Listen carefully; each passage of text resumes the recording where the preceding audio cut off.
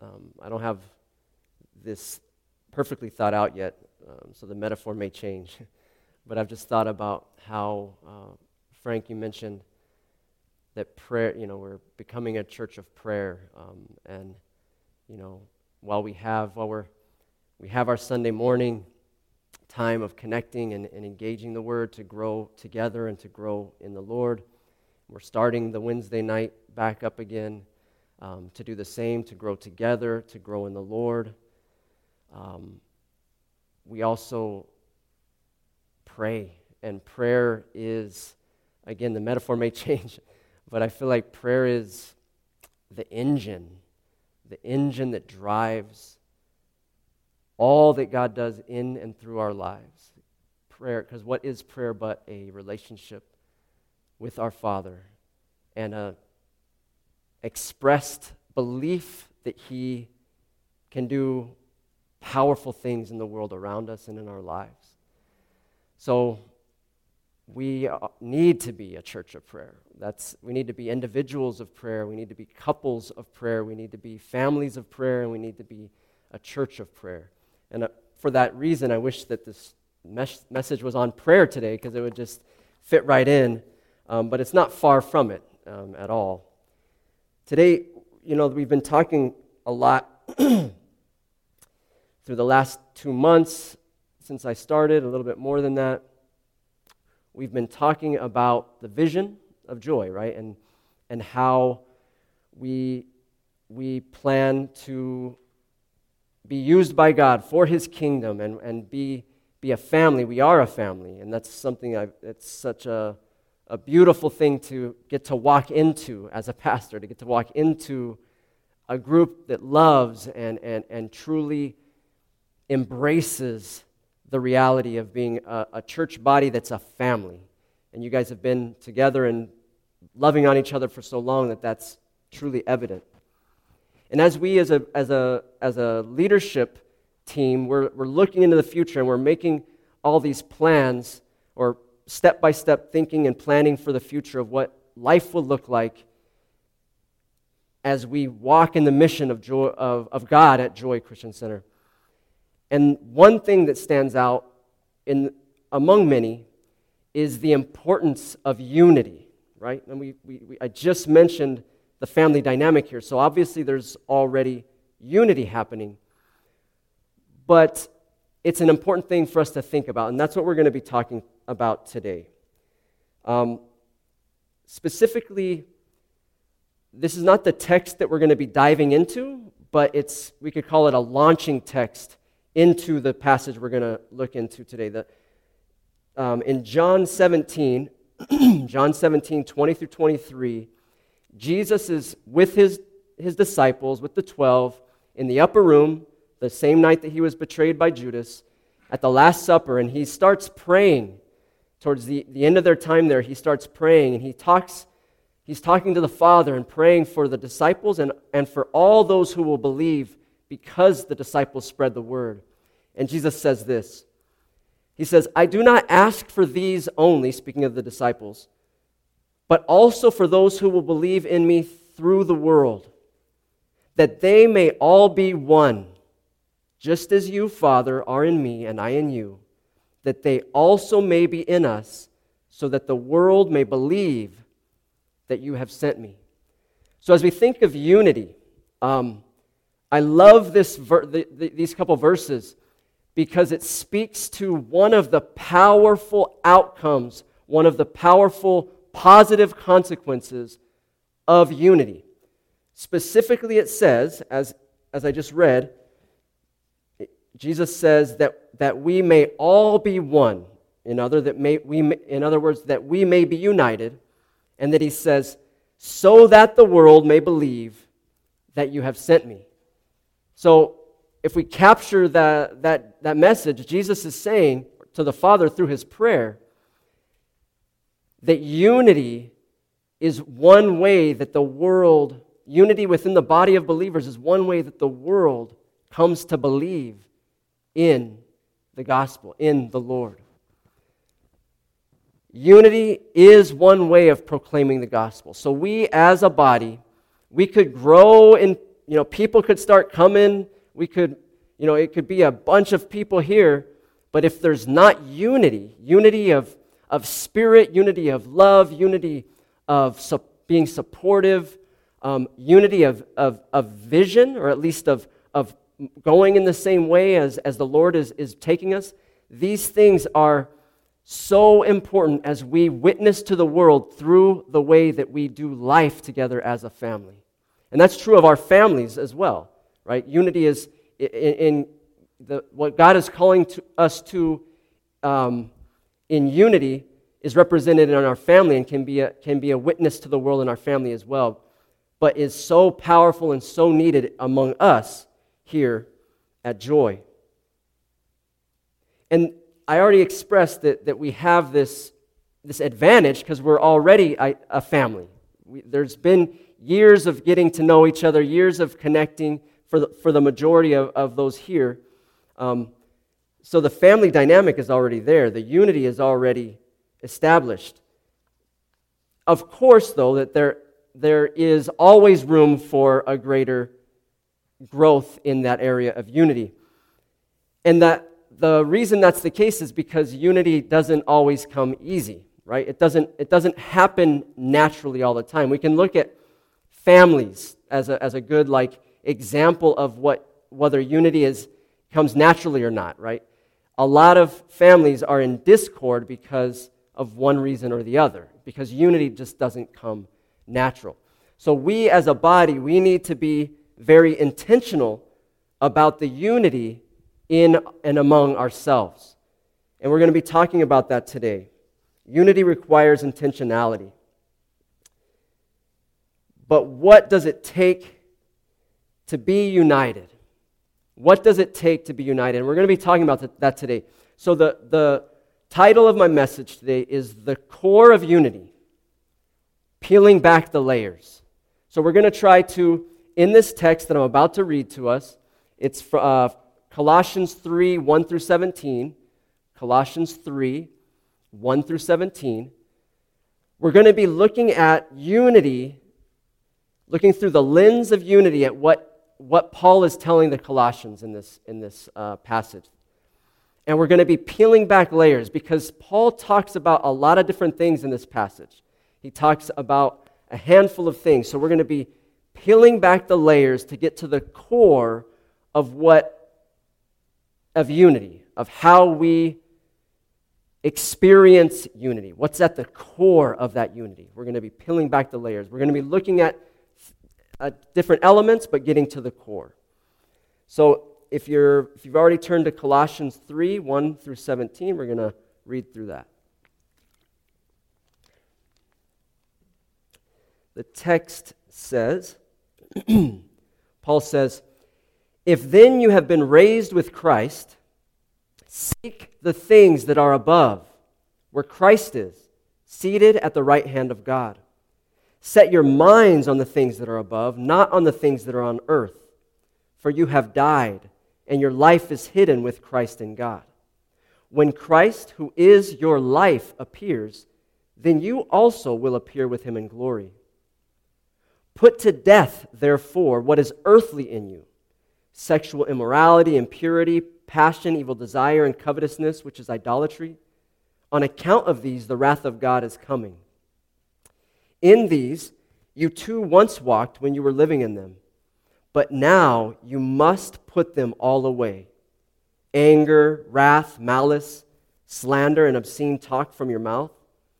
Do not lie to one another, seeing that you have put off the old self with its practices, and have put on the new self, which is being renewed in knowledge after the image of its creator. Here there is not Greek and Jew, circumcised and uncircumcised, barbarian, Scythian, slave or free, but Christ is all and in all. Put on then, as God's chosen ones, holy and beloved, compassionate hearts, kindness, humility, meekness, and patience, bearing with one another, and if one has a complaint against another, forgiving each other, as the Lord has forgiven you, so you also must forgive. And above all these, put on love, which binds everything together in perfect harmony. And let the peace of Christ rule in your hearts, to which indeed you were called in one body, and be thankful. Let the word of Christ dwell in you richly, teaching and admonishing one another in all wisdom, singing, psalms, and hymns and spiritual songs, with thankfulness in your hearts to God. And whatever you do, in word or deed, do everything in the name of the Lord Jesus, giving thanks to God the Father through him. So that's a big chunk of God's word. There's a lot going on in there. Paul is someone who can pack a small amount of space with a lot of information and knowledge and theology and wisdom. So we're looking at a lot here. And as I was working through this text today, I believe God guided me to see, again, a kind of layers of what Paul is talking about in regards to unity. So in regards to unity, verse 15 speaks to unity. Paul says, and let the peace of Christ rule in your hearts, to which indeed you were called in one body. So this text, at first glance, might sound like it's saying for us to let the peace of Christ rule in our hearts individually, personally. And that's part of it for sure. But as you read the second part, he says, to which indeed you were called in one body. So we are called to live out the peace of Christ that rules in our hearts, but we are called to live that out in unity as well, as a body of believers. We are called to walk that out in unity. In verse 11, he goes on to talk about the importance of unity through explaining things that could be divisive, things that have been within the church at this point and could potentially be divisive. And he tries to nip this in the bud and he says like this, here there is not Greek and Jew, circumcised and uncircumcised, barbarian, Scythian, slave or free, but Christ is all and in all. In other words, he's saying all the things that might divide you, they're there, and it's not necessarily bad things. He's just describing who people are, really. But in that context, these sometimes would divide people. And we too, as believers, have things that are divisive. And he's saying, and he says to them then and to us now, those things that are secondary to Christ need not be a concern to you. You cannot let those things be divisive. But Christ is all and in all. Christ is our united front. He is who we unite around and who we are united in. And we can't let other things allow us to fall apart, for our unity to fall apart. So unity is essential in a body of believers. And the first layer, if you will, that we're going to be peeling back touching on is in regards to unity, behavior is a very important element, right? I mean, we are face to face with each other now. We are, we talk before service, we talk when we have our break, we talk after service. We are going to, as we move forward into God's plan for us, and more people come as God provides, hopefully many new believers in Christ, we are going to have new dynamics, and we are going to have to work with one another, and our behavior matters. In other words, if I come to you and I'm rude to you, that's going to hurt you. And if you're rude to me, that's going to hurt me. Now, mind you, we're family, right? And family has conflict here and there, but our behavior matters. Paul specifically states in verses 5 through 9, he explains a bunch of things we're not supposed to do, right? He says, put to death what is earthly in you. And that's very strong language. We need to put to death what is earthly in us. And then he goes on and says, stop doing these things: sexual immorality, impurity, sinful passions, evil desires, wanting what others have, coveting, idolatry, forms of idolatry, anger, wrath, and all of these negative things. Stop doing these. He goes on to say, in these you have once walked when you were living in them, but now you must put them all away. So behavior, our character, this speaks to our character. It speaks to behavior, what we are doing. He's saying, put to death those things that are earthly in you. Put to death those things that you used to walk in sinful desires and sinful actions. Put those things to death and stop doing them. He goes on to say, well, let me say this first.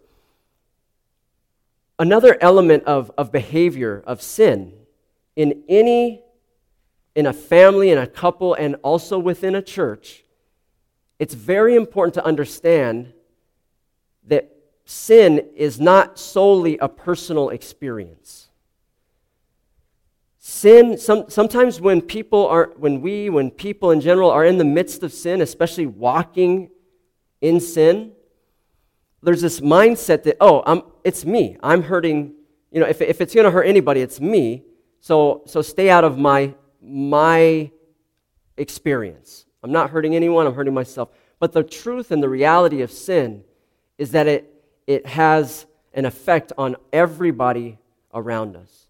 So as we think of behavior, the first layer, as I'm talking about in regards to unity, we need to be very, very aware that behavior is important when it comes to unity. And I don't think that's hard to understand. And as that is the case, Paul goes on to explain a bunch of positive things we need to do, the good behavior. He says in verse 12, as he's already said, put to death the earthly things. Now he uses another metaphor of putting on. So kind of like a robe. We put on these things: compassionate hearts, kindness, humility, meekness, patience. And then he goes on to say, I want you to bear with one another. That's the version that I have, the English Standard Version, ESV. It says, bearing with one another. So, what does he mean by that? And I looked at some other versions. The New Living Translation says that we need to make allowance for each other's faults. And I think that's a great way of looking at it, a great way of stating it. We need to make allowance for one another's faults. Nobody's perfect. I'm going to rub somebody the wrong way at some point. Somebody's going to rub me the wrong way. It happens. We offend each other sometimes on accident, sometimes in the moment. Being at church is, it's a place of passion. We're passionate about our beliefs. We're passionate about the Lord. We're passionate about lots of things. And we're a family. Things happen within a family. So we need to, as he says, make allowance for one another's faults. As I looked at it in another version, not as common of a version, but it is an option. It's called the Lexham English Bible. I like the way that they stated. It was not so eloquent, not so nice, if you will. It says like this: in regards to bearing with one another, it says putting up with one another. The version that it uses is putting up with one another. And the reason I like that is because we're human, and sometimes that's the best we got in the moment. I'm going to be able to put up with something, right? That's just being real. And putting up with one another reminded me of as I've expressed many times already, that we're family. And I was thinking about, as I read that in my studies, it reminded me of a movie I just watched. So it wasn't a spiritual movie or a feel-good movie like sometimes you get inspired by, but it was a beautiful moment in the midst of a action film. So the film specifically was Guardians of the Galaxy 2. I was watching Guardians of the Galaxy 2, and if you watched it, I'm not going to try to explain the characters. That might be confusing if you don't know the movie. But one of the characters' names is Rocket. And in this scene, Rocket is in the ship. The rest of the he's one of the guardians of the galaxy, a good guy. All the other guardians are on a planet in danger, in major danger. And he says to what is generally a bad person, a female character that's a bad person in the film generally, he says to her, okay, he's in the spaceship, and he's preparing himself, getting equipped, and he says, I gotta go help my friends. And she starts laughing. She laughs and she says, they are not your friends. You're screaming at each other all the time. And he says, you're right. They're my family. That's not a perfect quote. I didn't look it up to get it right, but that was what I remember, something along those lines.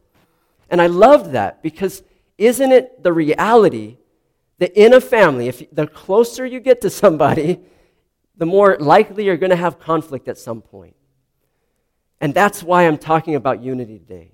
Because our desire for Joy Christian Center is as we move forward, even though we are all close now, and I'm getting to know you more and more and getting part of the family more and more, getting closer with everybody, we are going to move forward to get even more close in the Lord. And I'm not the only one that wants that. I've seen that in some of the questionnaires that I gave you. People that want to grow even closer in community. So as we do that, we're going to rub shoulders more and potentially offend one another once in a while. There's going to be lots of love, but once in a while there will be conflict.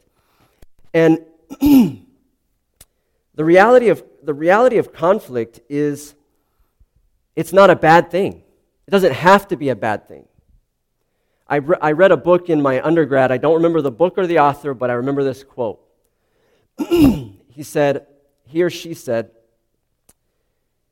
conflict is the road to intimacy. Conflict is the road to intimacy. Meaning that as we get close to one another, love one another, we're going to have moments where we clash, where we don't agree on something, where there's some type of conflict. And as we work through that conflict together, we get closer together. We find healing. That's what happens in every marriage. That's what happens in every close relationship. You have highs and you have difficulties. And as you work through those difficulties together, you unite. So we are a family that's going to have confrontation, conflict, but we're going to grow together and love one another through it. And in fact, he goes on to say, after saying putting up with one another, that we need to forgive each other as the Lord has forgiven us, so we also must forgive, the text says. We must forgive. So before we move on, we just encountered two very important, very difficult subjects, potentially difficult subjects. We talked about behavior or sin, how sin can affect things, and we talked about forgiveness. So I just want to pause for a second before we move on and just encourage that if you are struggling with any sin in your life, whatever it may be, small in your eyes or large in your eyes, this is a time where you need, if you've got your toe in the water, or whether you've already dove in an area of your life, you need to step back out of the waters of sin and turn to God and ask for repentance. We need to do that in our lives every time we stumble. We step away from the waters that sometimes are tempting, that are easy to pull us in. We step away from the waters. And as we touch on this subject, I don't want to leave it without acknowledging that we all need to be very careful to step away from the waters of sin. Don't dip our toe in. Don't sit on the side of the pool of sin with our legs in or dive in. We need to get out, draw close to God, and find healing and peace with Him. The other thing is, before we move on, I want to talk about forgiveness. Right? We're a united family working towards closer and closer unity as we grow closer and closer as a family. But unforgiveness can really can hinder that unity. And I'm not talking to anybody in particular. I don't know what's your experience, whether there's any unforgiveness or not, but we all have our experiences. We all have our relationships, whether it be here or outside of these walls and another family, in our family or wherever it may be. If we have unforgiveness, it hurts us within our own hearts, within our own lives, and it hurts the unity within the body, whatever that body may be, our body or your family or whatever it may be. So I just want to acknowledge that and encourage you. And if you have any of that in your life, talk to me, talk to another believer, get somebody praying with you and for you, and come around each other in those areas of life. Because we all need to be transparent, open, and honest, at least with somebody in our life who can help. We can bring it to the light and find a way out of it.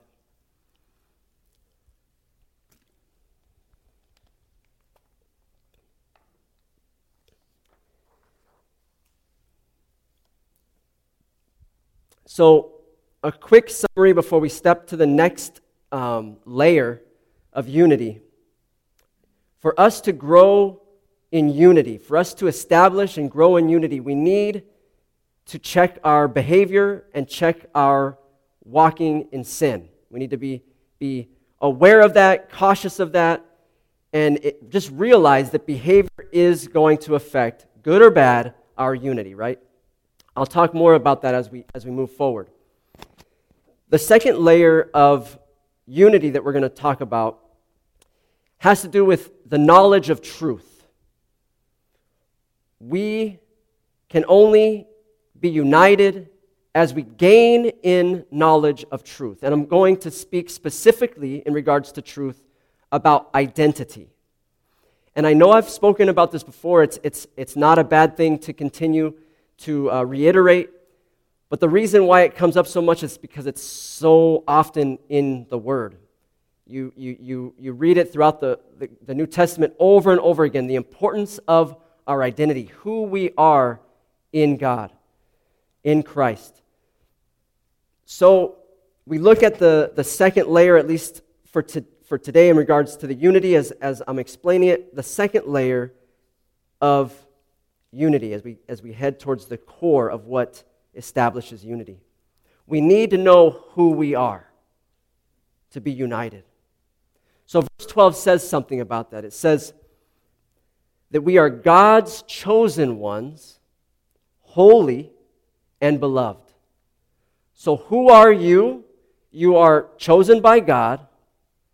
You are a saint, a holy one. You are holy. You are sanctified and made holy by the blood of Christ.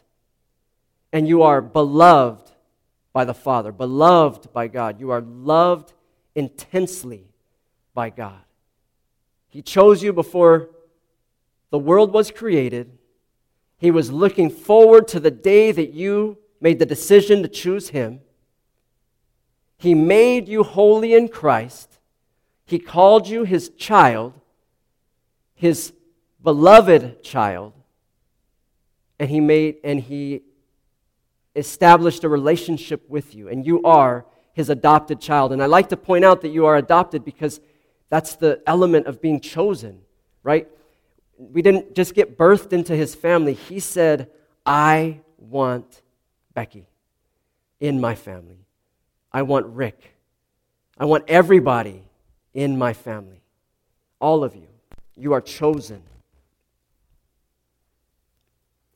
Verse 1 says, you have been raised with Christ. Verse 3 goes on and says, for you have died and your life is hidden with Christ in God. So there's this concept, you have been raised. There's this concept throughout many of Paul's writings, and it even talks about it in chapter 2 of Colossians, this idea of us dying to our old self and being raised to our new self in Christ, as a new creation in Christ. So who are you? You are beloved, you are chosen, you are holy, and you are a new creation in Christ. The old is gone, behold, the new has come, right? We read in 2 Corinthians 5:17, if anyone is in Christ, he is a new creation. The old has passed away, behold, the new has come. In the same vein of who are we, what is our identity, he says in verses 9 and 10, you have put off the old self with its practices and have put on the new self. So I want you to focus on the wording there. You have put off the old self and you have put on the new self. It's past tense. There is a switching, a taking off of the old self, putting on the new self in Christ, right? So you are a new creation, a new person in Christ. Verse 10 goes on further, talking about the new self, that your new self is being renewed in the knowledge and after the image of its creator. So you have put off the new self, you have put off the old self, you've put on the new self, and you're being renewed. This speaks to the reality that we have been set free from sin, and we still are working it out and trying, through God's grace, finding victory after victory as we work through this life, right? So we are God's children, chosen, beloved, holy, and we have a new self, right? That is who we are, a new creation. That's who we are, as God's word tells us here and in many other spaces in the New Testament. And we need to understand that God's word, John specifically says this in chapter 8. He says, so Jesus said, if you abide in my word, you are truly my disciples, and you will know the truth, and the truth will set you free. So we just read before that in verse 10 of our text today. It says, we are being renewed in knowledge after the image of our Creator. So we are being renewed in knowledge. As we know more of the truth, we are being renewed. And as I said, the truth will set us free. As we know the truth, it will set us free. So as we know who we are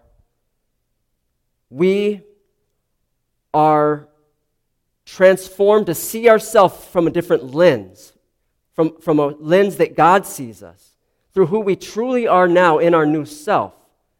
And it transforms our life. And the reason I bring this up in regards to unity is because as we know who we are, we're more likely to walk out a life. Our behavior is going to follow who we are. So now I'm going to bring up a little bit, could be a little controversial depending who you're talking to. It might not matter to you at all. It might just be, you might think of it as semantics, and to some degree it can be. But I've recently had a conversation with somebody that sparked this, made me wrestle with this more than I had been. And that is the question, are you a sinner or are you a saint? You might say, yes, yes, I am both, right? I sin sometimes, and I'm made holy by Christ. In His blood, I am holy. But I want to challenge us today. I come from my education as well as theology is in psychology. So I know, Rick, you're going to kind of hear where I'm coming from in regards to the psychology side of this. But I'm not going to focus on psychology. I'm just reading God's Word. I'm not even going to bring up anything from any psychology journals or any insights from psychology. This is from God's Word. But my point is this, is that our action will be influenced by our perceived identity. I'm going to say that again. Our actions, our behavior is influenced by our perceived identity. So what do I mean by that? I believe that our perception of ourself, whether we primarily see ourselves as a sinner or whether we primarily see ourselves as a chosen, beloved child of the Most High God, it's going to make a difference. That's going to make a difference on how we live out our lives. Are we a sinner or are we a saint? Let me give you maybe a little metaphor, a little example, a picture of what I'm trying to say. So we all know what a caterpillar is, what it looks like. There's many variations of them. God decided to create lots of different types of caterpillars, some fuzzy, some slimy looking, some looking like different things, different colors. But to me personally, and you might love caterpillars, to me they're not the prettiest thing in the world. They're not desirable. They're kind of just not nice looking. And they slither around, they crawl around, whatever they do.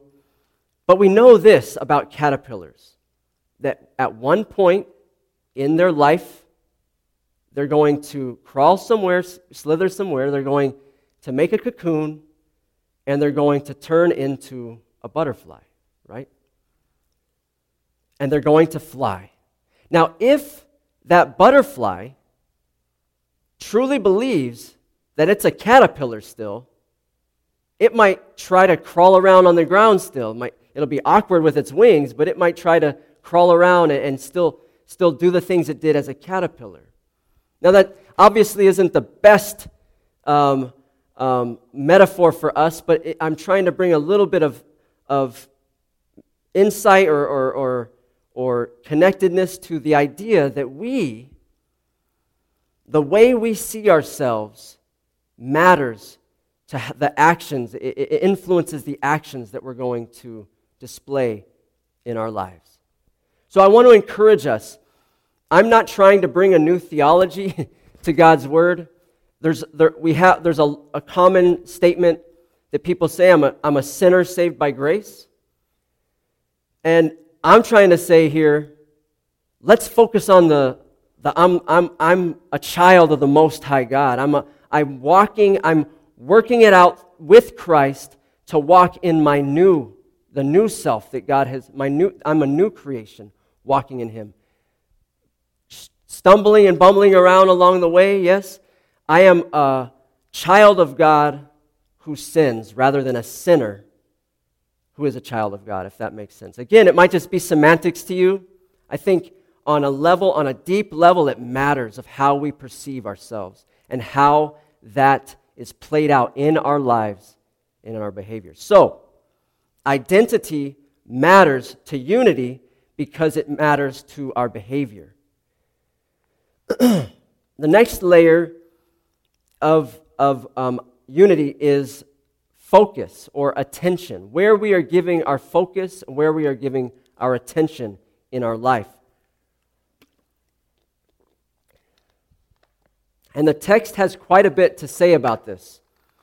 Very powerful words. God's Word has a lot to say about this. But the text today in Colossians 3 has a lot to say about this. Where are we spending our time? What are we doing with most of our time? What are we doing with our energy in life? Where is our focus? Where is our gaze? Where is our attention in this life matters when it comes to unity. I'll explain that. So verse 1 says, seek the things that are above. Verse 2, so it's telling us to set our gaze on God, on the things of God, right? Seek the things that are above. It says, set your minds, your thoughts on things that are above, not on things that are on the earth.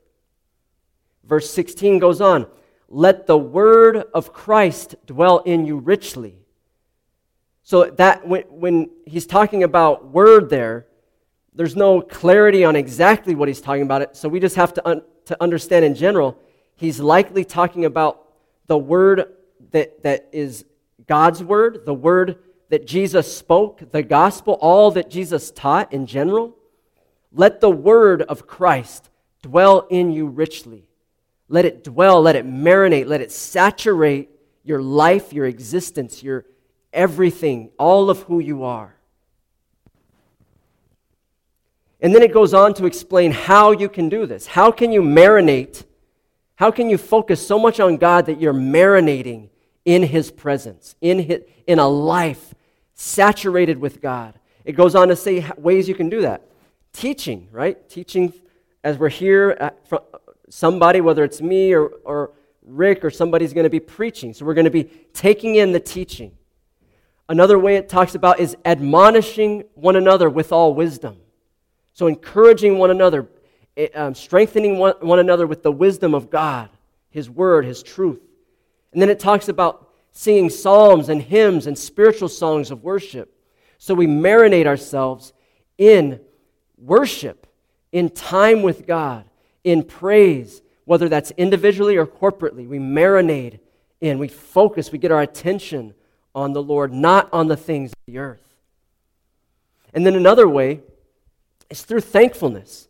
When our mind's straying, when we're straying off course, when we get an attitude or we just start thanking God for things, it pulls us back to get our mind on Christ, our mind on the things of God and not of the earth.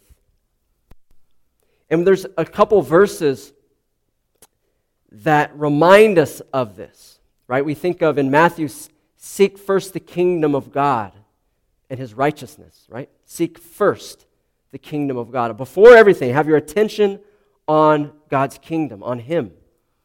And then if you know what the Shema is, I don't even know if I'm saying that perfectly, but it's from Deuteronomy, a very important verse. For us, it is important for those in Judaism, very important for us. And it speaks to this idea of marinating in God, saturating ourselves in Him. It says like this, and you must commit yourselves wholeheartedly to these commands that I am giving you today. Repeat them again and again. In other words, let me back up. They're talking about the commands God gave them in the Old Testament. Today we're talking about all the truths of the Bible and all that Jesus has commanded us in our life. All that the Word has to say, all the truth the Word has to say. That's what I'm talking about today. So, and you must commit yourselves wholeheartedly to all of that, all these commands that I'm giving you today. Repeat them again and again to your children. Talk about them at your home and when you are on the road, when you are going to bed and when you are getting up. Tie them on your hands. Wear them on your forehead as reminders. Write them on the doorposts of your house and on your gates. If that's not speaking to saturating yourself with the things of God, I don't know what else we could say. God is calling us to go out of our way. That's, put it around your head, tie it to your wrist, put it on your doorpost, your gate. Go out of our way to marinate in Jesus, in the Father, in God, in the things of God. So what does that look like for us? We have jobs, we have life, we have relationships. It can look a lot of different ways, right? It can be praying while we're driving. It can be adding a little bit more to our prayer time, engaging the Word more, listening to the Bible as we drive, whatever it may be, but saturating ourselves with God, praying throughout the day, thanking God throughout the day to remind ourselves of His goodness and His grace. And now to the core. We said we were going to get to the core, right? We've talked about behavior. The one layer of an important factor of unity. Our behavior matters. We've talked about identity and how identity is so important. Knowing the truth of who we are because it affects how we live our lives. And if we know who we are and we live out a life in Christ as children of the Most High God, we're going to have better unity. We're going to have, it's going to come more naturally. Then we just talked about focus, right? And how important focus is, focusing and having our attention, marinating ourselves on the things of God. Why? For one, because we're called to do it. Two, because it makes us know who we are and who God is, which helps us walk out a life more like Jesus, which helps us to bind us in unity. But there's one more element, the core of unity. The core of unity, you might have already guessed it, it's God. It's a relationship with our Heavenly Father, a relationship with the Lord. We've talked about knowledge, but we know that the Pharisees had a lot of knowledge, but they lacked the connectedness with their Father. So we need, at the core of unity here at Joy Christian Center, is that each of us need to intentionally step forward in a walk with our Heavenly Father, with our Lord Jesus, with the Comforter, the Helper alongside us, the Holy Spirit, helping us along the way.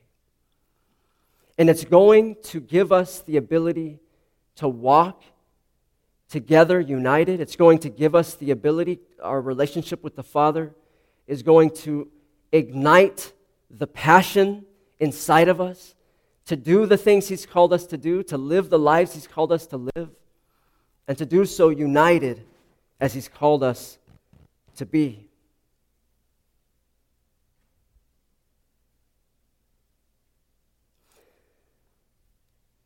So what does that look like for us? Specifically, what I mean by that is, if we all continue to grow in our relationship with our Father, with our Lord, what will that do? That will, as I said, help us to know who we are, help us to unite, help us to walk as closer to the image of Christ in our life. But it will also do this. I mentioned it at the beginning. I said that unity is one way of spreading the gospel. And I want to say that as we walk in unity, as we put into place our steps towards gaining a relationship with the Father, and as it ignites the unity in and among us, people will see this in our lives on our own, at work and in our families and everything. People will see this, and in a world of individualism, a broken world of broken families and difficulty, the same world we live in, people will see this and they will want to be part of that. And I want to say, I am so thankful to be here because you guys have already got this going on. So I'm preaching to the choir, and I know that. But praise God, as we draw closer to Him, we can be a light, we can be a beacon of hope for the world around us. And that is part of the reason we're starting Wednesday night up again. I'm sure that's part of the reason Sunday night Bible study with Mike and Sandy occurs. We want to be deliberate here about fostering our relationship with the Father, with our Lord, and with one another, so that we can be lights in the world that we live in. So unity, let's live it out, let's walk in it, let's not give up on it. You know, we can be offended and not bring it up, try to hide it, try to not bring it up, but always not want to be around that person. And as we grow, we'll have more people that might happen with. And we need to deal with it, whether that means meeting with me, whether that means just talking it out with somebody you care about, or whether that means this is something that needs to be addressed with the person and communicate it out and work through it. We need to walk in unity, and at the core, we need to establish our relationship with the Father deeper and deeper. And with that said, let's go ahead and worship the one who we focus on, the one who we marinate in, and the one who brings unity to us all and among us.